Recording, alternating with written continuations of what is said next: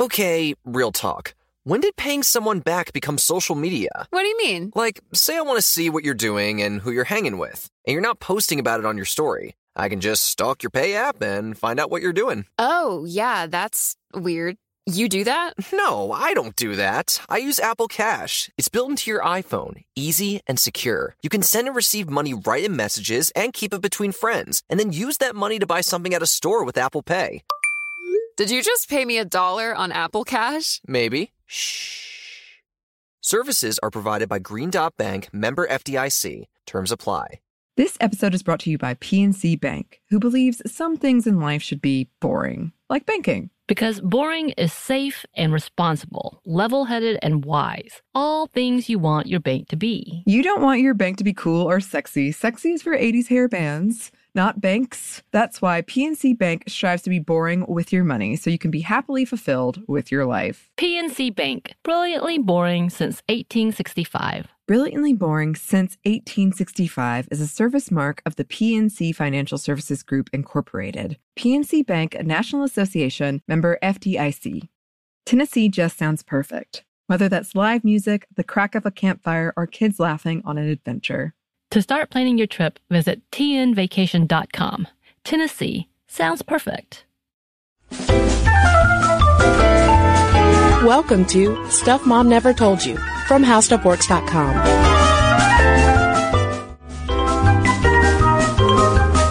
Hello and welcome to the podcast. I'm Kristen. And I'm Caroline. And why don't we kick off, Caroline, with some news out of the European Union. Oh, please. News alert. Do you need an accent? News alert. Very good. From the European Union. Yeah. No, it turns out the European Union banned animal testing for cosmetics. Yeah, and it's going into effect on March 11th, 2013. So it's coming right up around the corner as this podcast is being recorded. And it took 23 years of trying, but the European Coalition to End Animal Experiments helped bring about that ban, which is a pretty huge deal. Mm-hmm. Yeah, they say that all personal care products, so not just, powder, but shampoo, for instance, all personal care products will be subject to the rules, meaning that final products cannot have been tested on animals. This ban was actually approved 10 years ago, a full decade, people, and they initially agreed to begin enforcing it in 2009, but you know how these things are. It takes a while. People move slowly, but the European Union is way ahead of the U.S., if we're talking about bans and things. This is true. And the EU is not the only group of nations thinking about this. Israel, although it is not a group, it is a singular nation. A singular nation in addition to the European Union is banning the import, marketing, and sale of any cosmetics, toiletries, or detergents whose manufacturing process involves animal testing. But it does make exemptions for items produced for medicinal products not categorized as drugs. And that new law is in addition to a 2007 law that banned animal testing in Israel's cosmetics industry. But Mark Bittman, who we've referenced a number of times and whom I'm sure a lot of our listeners are familiar with from his food writing at the New York Times, wrote in an op-ed column in February of 2013, hey, don't celebrate yet. Yeah, he says that there are plenty, don't worry people, there are plenty of questionable ingredients still in your products. And not only that, animal testing is far from over. And so not only we're not quite there yet, especially in the U.S., from banning all animal testing, or at least, reducing it. China, they came around and officially mandated that animal testing happen with cosmetics. Mm-hmm. Like, you have to. You can't sell cosmetics in China if they haven't been tested on animals, but that puts them in a sticky situation because then where are they going to sell them outside of China? You put that lipstick on a rabbit. And China is such a good example of how this animal testing issue is such a complex one, not just from the starting point of public perception and the whole morality debate surrounding animal testing, but even to how do you stop it when it is so common and it's so widespread? And some would argue that it has positive benefits as well. But before we go any further, though, Caroline, some people might be wondering, why are Chris and Caroline talking about animal testing on stuff Mom never told you? Gender aspect, all women love bunnies. Is that it? Well, I don't have any empirical data to back that up, although I will say that 100% of the women in this room right now, I think, really enjoy bunnies. Annie, our producer, she nods. Yeah. We got a 3 for 3 for bunnies. No, it's true. There has been, first of all, a long established gender difference in perceptions toward animal testing. And what I mean by that is that survey after survey after survey has shown that women more often than men oppose animal testing, usually on grounds that we don't want to inflict unnecessary harm on animals, taking more of the moral approach to it. For instance, there was a 1996 study published in the journal Ethics and Behavior, which found that female college students were more likely to support animal testing restrictions and express concern over the suffering aspect, whereas men were more likely to argue on behalf of the potential scientific insight gleaned, basically saying like, well, you know, if you got to kill a few mice to get a drug that can help a lot of people, then okay, then that's fine. Yeah. Well, there was a 2003 Gallup poll among Americans, Britons, and Canadians. And overall, the majority of Americans and Canadians thought that animal testing was more morally acceptable than Britons did. However, women in all countries who found that animal testing was morally wrong far outnumbered the proportion of men who did so. Yeah, so it's not just a thing of American women clutching their bunnies and their mice.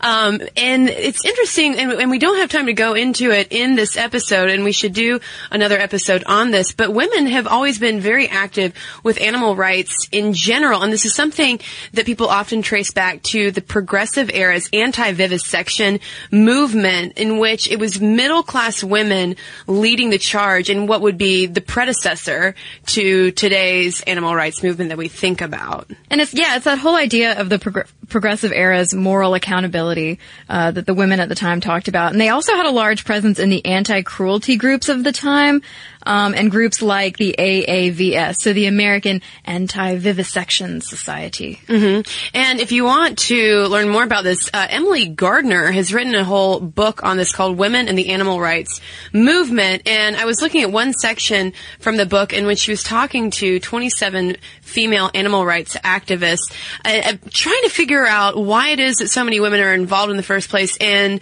why more men aren't involved. And she talked about how their presence in animal rights was largely explained from just basic biological influences, social learning, and empathy based on common oppressions. And that whole common oppressions thing is something that comes up as well, where you can find so many papers on connections drawn between animal rights support and feminism, basically saying like, you know, we can empathize with, you know, oppression, I suppose, in a way.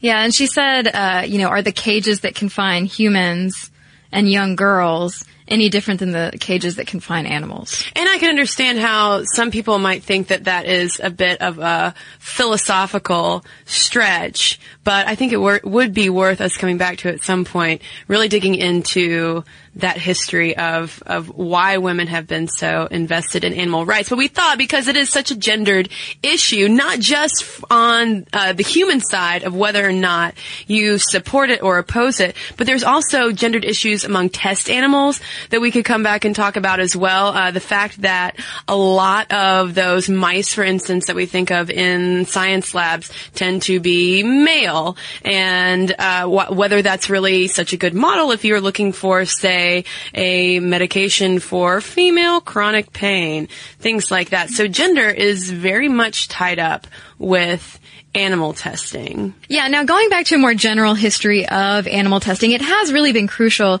as far as testing everything from medicines to, even your shampoo. And there's a good example of diabetic dogs proving the existence of insulin in the 1920s. I'm imagining dogs in lab coats. I am too, with little goggles. beakers. Yes. Yes.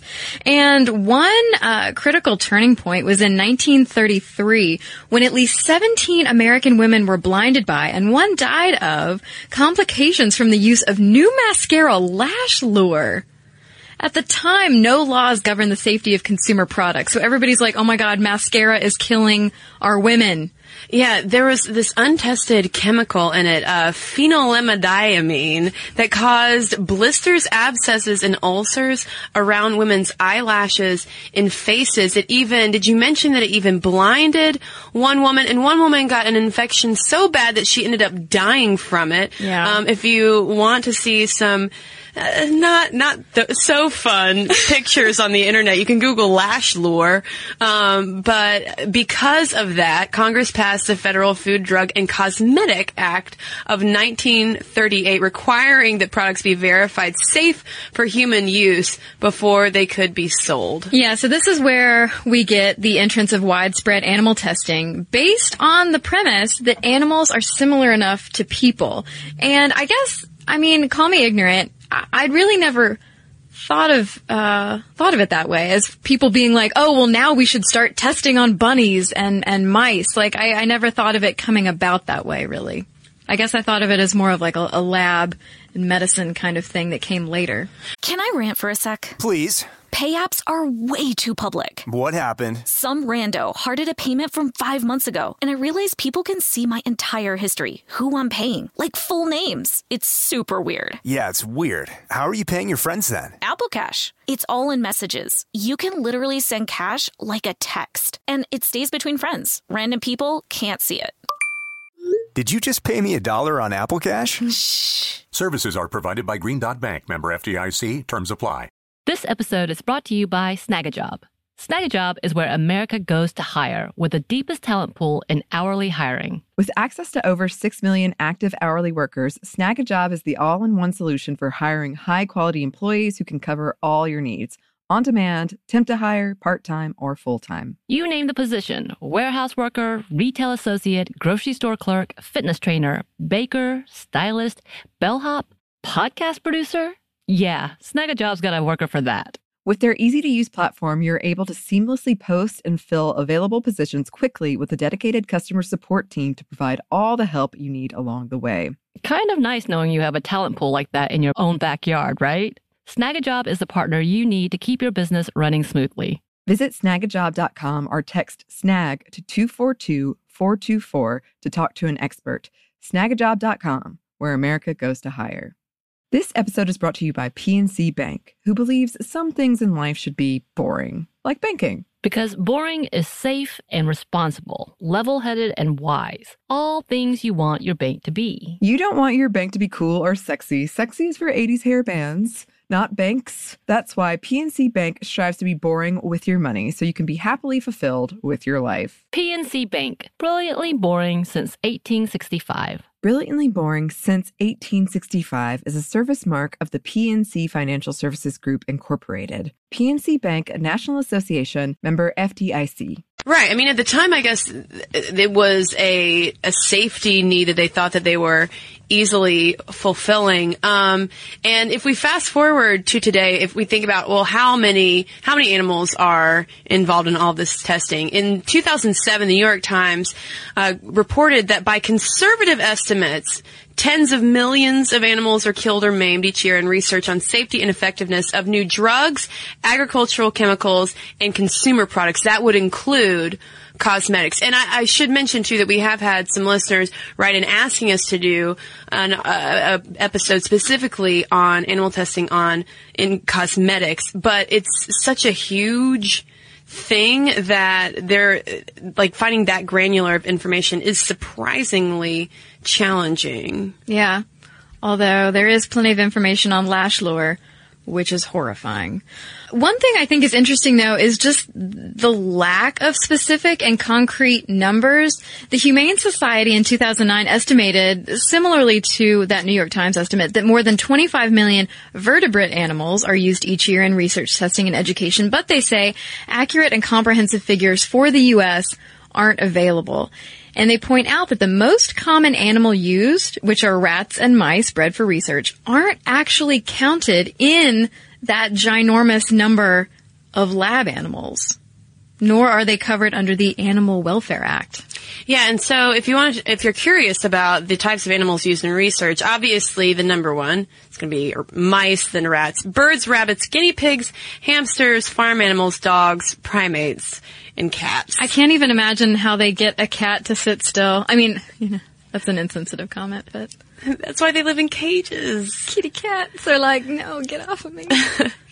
But the FDA's stance on animal testing and product safety is a little bit flimsy because the FDA says, hey, cosmetic firms, guess what? We want you to substantiate the safety of your products. We don't want a lash lure incident happening again, but we're not going to necessarily require you to do anything. And we're going to tell you that we don't really like animal testing, but really we just want to make sure that people don't get hurt because of your products. Yeah, the FDA has advised manufacturers to use whatever testing is appropriate for backing up the safety of their products, but they haven't specifically said one way or the other, don't use animals or you have to use animals.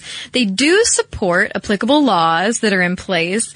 And one of those that we mentioned just a second ago is the Animal Welfare Act, which was signed into law in 1966. It's the only federal law that regulates the treatment of animals in research, exhibition, or transport by dealers. And the act requires that minimum standards of care and treatment be provided for certain animals bred for these uses. And I can imagine that the people listening who are more active with animal rights would say, yeah, minimum standards of care and treatment.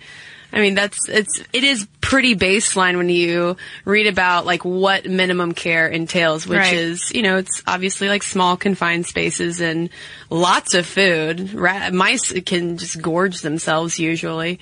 But no exercise, no sunlight. Exercise. No bridge games or mahjong. No Sunday brunches with the fam. No. And then in 2002, the National Institutes of Health also got involved with overseeing the care and use of laboratory animals with their Office of Laboratory and Animal Welfare that's responsible for essentially administering policies to make sure that animals involved in government-funded research are treated well. And then on top of that, getting back to the whole cosmetics thing, there is the Safe Cosmetics Act that was introduced in June 2011, which is kind of just like an encouragement thing. Like, hey, do the right thing, companies. Yeah. And I don't think it's been adopted yet. No. I think it's still floating out there like, use safe powder. Yeah, it's almost like the FDA and the government. And I understand like this when you're dealing with so many manufacturers manufacturing so many products. I'm sure that it is challenging, but the fact is it seems like the government takes merely a goodwill approach with we give a thumbs up to safe things, safe for all. Yeah, I mean, I think the argument's definitely out there that, hey, do you care more about your eyeballs not melting off or the bunny's eyeballs not melting off? Right. And that is a question for some people. That is a question for some people. And there are also researchers who are busy looking for alternatives because it's not like scientists are like, "Wahaha, I get to go to work and kill mice today." Or maybe some are. I hope not. There are alternatives being developed out there. The Johns Hopkins Center for Alternatives to Animal Testing developed AltWeb, which is a clearinghouse for information about methods, research, and resources for alternative methods. So what are some of the things out there that helps? There's GRAS ingredients, GRAS, which is generally recognized as safe. These are ingredients that don't require further testing. They're also test tube and computer technology, so it's sort of a loophole. Like, they were possibly tested a long time ago, but now we recognize that they're okay, so we don't have to test them anymore. Yeah, that would be like an argument for companies that offer 100% organic, all natural cosmetics and beauty products. We don't have to worry so much about the safety because we know that these things are natural and okay for us, unless, of course, we have an allergic reaction. Yeah, that stinks.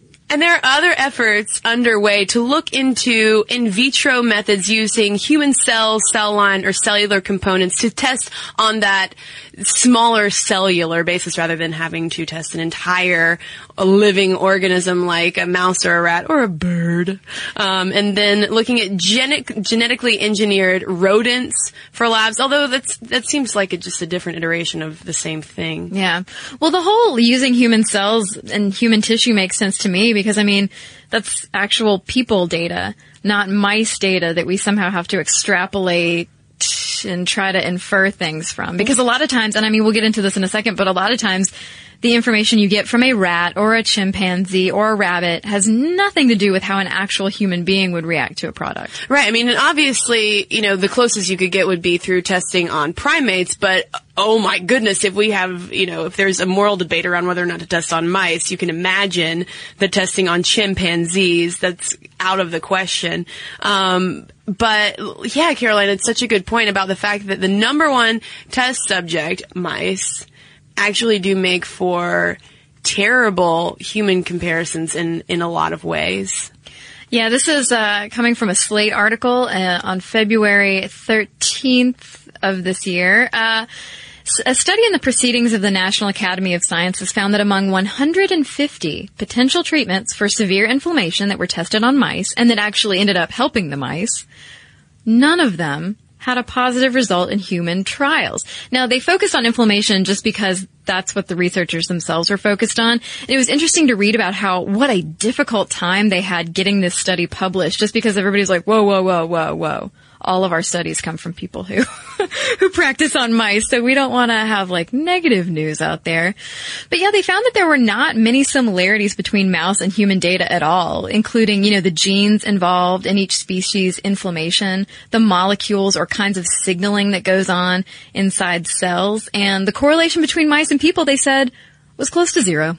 Now, in 2008, there was another paper that was also published in PNAS, that identified 120 genes that are vital to human survival. Now, of those, Caroline, just 93 turned out to also be essential in mice. You might say, 120 versus 93. No, that's still a pretty significant that's a gap. Jump. That's a jump. And the conclusion they came to, they said, it is possible that mouse models of a large number of human diseases will not yield sufficiently accurate information, although they might provide some basic knowledge. So the uncomfortable conclusion that this reaches is that maybe we need to find a better model for humans, which is why things like testing those human cells or cell lines could be a better alternative. But also there's the whole issue raised of let's keep using mice if you want to use mice, but let's look at what makes them so great at fighting certain conditions, or why didn't they suffer the inflammation that we did under the certain condition? Because it's interesting, all the different types of humans that were tested, they all responded the same, but all of the different types of mice did not. I mean, I'm painting that with a broad brush and very vague language, but all of that to say okay, well, why weren't the mice responding in the way that people did? So look at that as a solution maybe, instead of trying to make,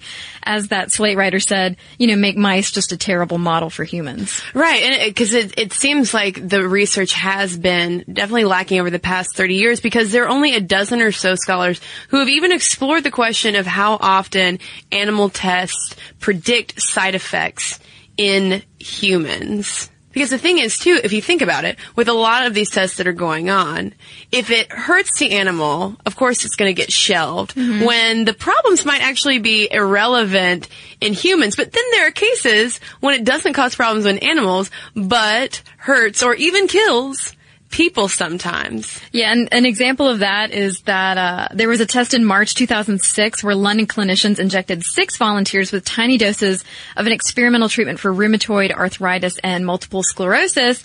It had been given to mice, rats, rabbits, and monkeys, all with no ill effects. But within minutes of being injected, the human subjects were on the floor, writhing in pain. They all had to be hospitalized. Some people's organ systems were shutting down. People had all sorts of terrible things happening to them. So really, it almost seems like a crapshoot. Well, and this is not to say that, animal testing has been totally pointless. Obviously, it's paved the way for things like polio and hepatitis B vaccines, medical procedures like measuring blood pressure, pacemakers, heart and lung machines, surgery techniques like those to correct and prevent bone diseases. But at the same time, it seems like where we are now, in 2013, we are a long way away from lash lure days. And I'm going to be curious to hear from people who are listening who are in, maybe lab technicians or in science doing this kind of research where animal testing comes up a lot, and wondering whether or not these kind of conversations are happening and whether it is time to move beyond the mouse model. I mean, I know in a lot of ways this conversation might seem like an oversimplification, but we take so much of what we get from all of this for granted. I think it's worth looking at the actual process of what is going into keeping our products safe. Sure. I mean, are they really that safe? Because we haven't even touched on, and I'm sure people will write in about, the basic, kind of nasty chemicals that people keep finding out about that are in pretty much everything surrounding us. Well, I mean, there's the whole issue of cruelty-free. Like, will do anything if I buy cruelty-free products? And those are a lot of the products that say, okay, they were not tested on animals. We have the Leaping Bunny logo to signify that, none of this was tested on animals. But then there's a whole bunch of literature out there that talks about how, well, okay, maybe the final product wasn't tested on an animal, but that doesn't mean all the ingredients weren't. Yeah. Or weren't at some point tested on animals. It reminds me so much of the difficulty that has come up with the organic label for food, of people being able to say, oh, this is organic, wink, wink. Right. And then still having some kinds of pesticides. It's not necessarily all natural, but you can still say organic. Yeah, it gets messy. It does get messy. I can honestly, I'll admit it. That is not something that I consider when I buy products. Right. As to whether it's tested on animals. But I know that it's something that a lot of listeners are concerned about. I do want to go back again and do something more looking into why women do tend to be more devoted to or concerned about animal testing compared to men out there. And whether, I don't know, I wonder if along the same lines as thinking about organics for food, whether or not moms might be more invested in non-animal tested products as well. So what I'm saying is, listeners, we want to hear from you about this. We wanted to do this because of the EU ban that's about to go in place, and it'll be interesting to see if there's any kind of ripple effect in the United States.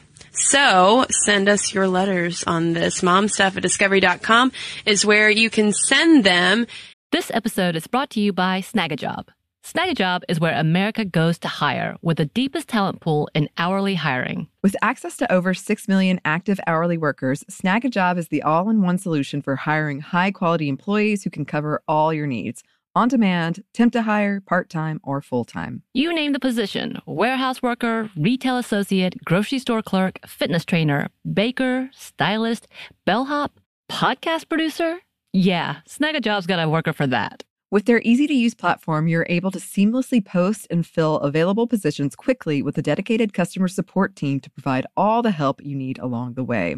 Kind of nice knowing you have a talent pool like that in your own backyard, right? Snagajob is the partner you need to keep your business running smoothly. Visit snagajob.com or text SNAG to 242-424 to talk to an expert. Snagajob.com, where America goes to hire. This episode is brought to you by PNC Bank, who believes some things in life should be boring, like banking. Because boring is safe and responsible, level-headed and wise. All things you want your bank to be. You don't want your bank to be cool or sexy. Sexy is for 80s hair bands, not banks. That's why PNC Bank strives to be boring with your money so you can be happily fulfilled with your life. PNC Bank, brilliantly boring since 1865. Brilliantly Boring Since 1865 is a service mark of the PNC Financial Services Group, Incorporated. PNC Bank, a National Association, member FDIC.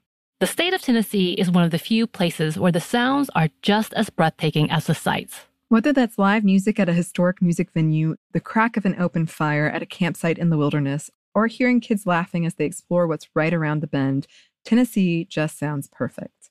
Start planning your trip at tnvacation.com. Tennessee sounds perfect. Well, I've got one here from Joe in response to our episode for Valentine's Day on whether PDA is okay. And she had an instance when PDA was totally not okay because she got a social kiss at work.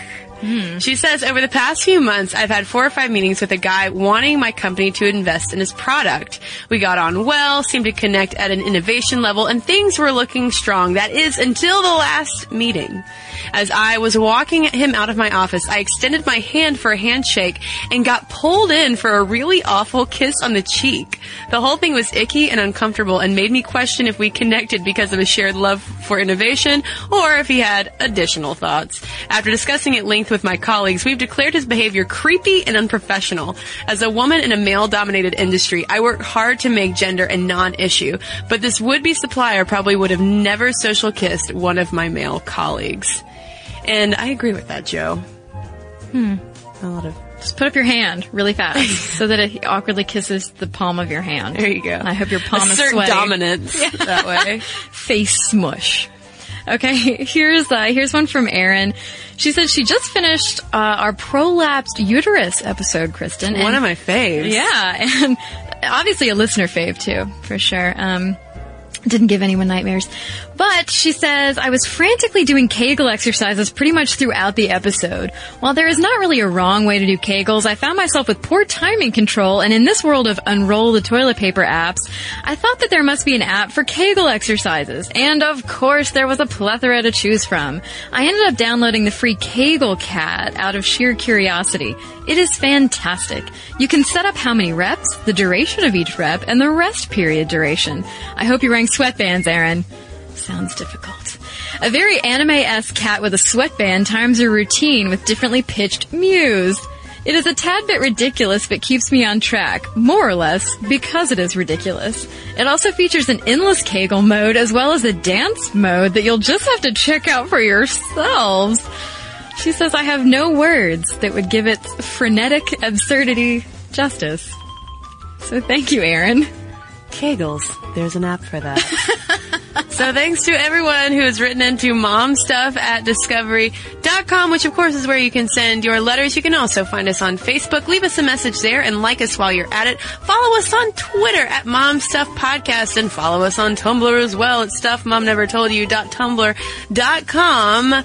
And if you want to learn more about the science of animals and animal testing and all of those products that we get out of those laboratories, well, you can probably guess where to go. It's howstuffworks.com. For more on this and thousands of other topics, visit howstuffworks.com. This episode is brought to you by PNC Bank, who believes some things in life should be boring, like banking. Because boring is safe and responsible, level-headed and wise. All things you want your bank to be. You don't want your bank to be cool or sexy. Sexy is for 80s hair bands, not banks. That's why PNC Bank strives to be boring with your money so you can be happily fulfilled with your life. PNC Bank, brilliantly boring since 1865. Brilliantly Boring Since 1865 is a service mark of the PNC Financial Services Group, Incorporated. PNC Bank, a National Association, member FDIC. Tennessee just sounds perfect. Whether that's live music, the crack of a campfire, or kids laughing on an adventure. To start planning your trip, visit tnvacation.com. Tennessee sounds perfect. Happy Pride from Tomboy X, celebrating pride and the queer community all year. Queer founded, queer run, and the makers of the original boxer briefs for women, creating sustainable size and gender inclusive underwear, swimwear, and loungewear for all bodies so you feel comfortable in your own skin. Tomboy X just dropped their Pride 24 collection. Obsessively fit tested for all day comfort in sizes 3 extra small through 6X. Visit tomboyx.com.